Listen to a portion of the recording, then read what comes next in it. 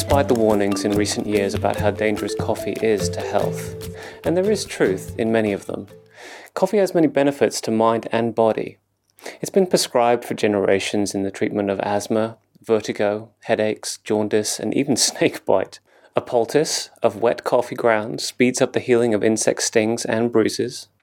Coffee enemas have long been used internally as a strong purgative stimulant to both the bowels and the liver in the natural treatment of serious illnesses, including cancer. Coffee warms us, stimulates us, and has a natural diuretic and purgative effect on the body. From the point of view of our creativity and mental functioning, coffee most definitely has something to offer. The cafes in Paris in the last century were filled with famous writers, artists, politicians, and thinkers who enjoyed the stimulation that coffee can bring. Among them, Ernest Hemingway, Colette, Jean-Paul Sartre, Picasso, and even W.B. Yeats. The most popular beverage in the world is coffee. More than 12 billion pounds of coffee are traded each year.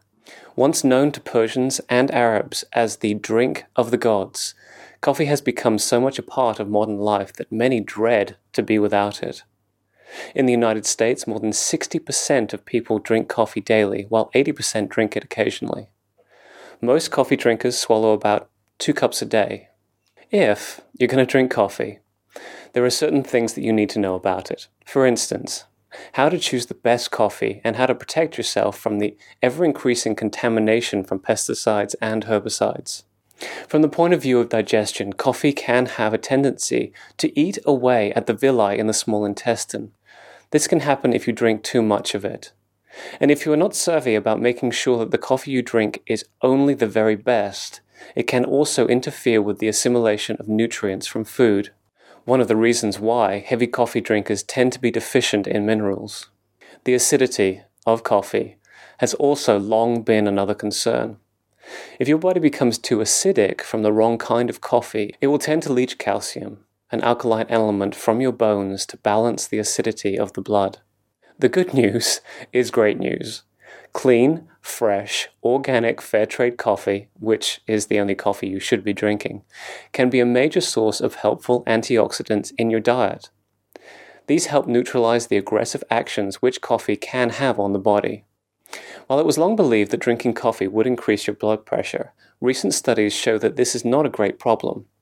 In one meta-research project involving 11 studies and some 480,000 people, researchers concluded that drinking 1 to 4 cups of coffee a day can even diminish the risk of developing type 2 diabetes. A Japanese team discovered that drinking a cup of coffee could also lower the strain of the heart by enhancing blood flow in the capillaries.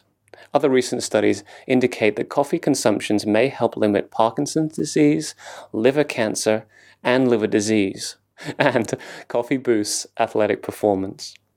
Virtually all of the previous research into damaging effects of coffee was done using readily available coffee in the marketplace, which is contaminated by an ever-increasing number of herbicides and pesticides that build up and poison your body by interfering with metabolic processes. In developing countries such as Europe and the United States, once a herbicide or pesticide is labeled dangerous to human health and made illegal, the chemical companies who sell it then tend to send the banned chemicals containing beans to third world countries for use there. Coffee itself is grown in these third world countries. In most of these countries, there is no statutory control over allowing how much of a specific herbicide or pesticide is to be sprayed on crops. Coffee is the second most contaminated food in the world. Organic coffee is free of chemical dangers, none of which have been fully investigated, but which are certainly considerable in relation to human health. So, when buying coffee, go organic. Here are my guidelines for safe, delicious coffee drinking. Limit yourself to 2 cups of the very best organic fair trade fresh coffee, which is pesticide-free. Buy whole beans and grind them yourself just before making coffee. Make sure the beans you choose smell fresh and delicious. Most brands are too old, and these can poison your system. Dark roasts, especially espresso roasts, are the best to buy. Espresso has less caffeine in it than ordinary coffee. It's also more delicious.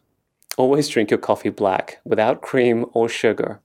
Otherwise, you'll undermine your ability to receive all the newly discovered benefits from coffee drinking. An important warning: never drink coffee when pregnant. Even 1 or 2 cups drunk while pregnant can affect fetal heart development and long-term functioning. And from me to you, I hope you enjoy. Take care.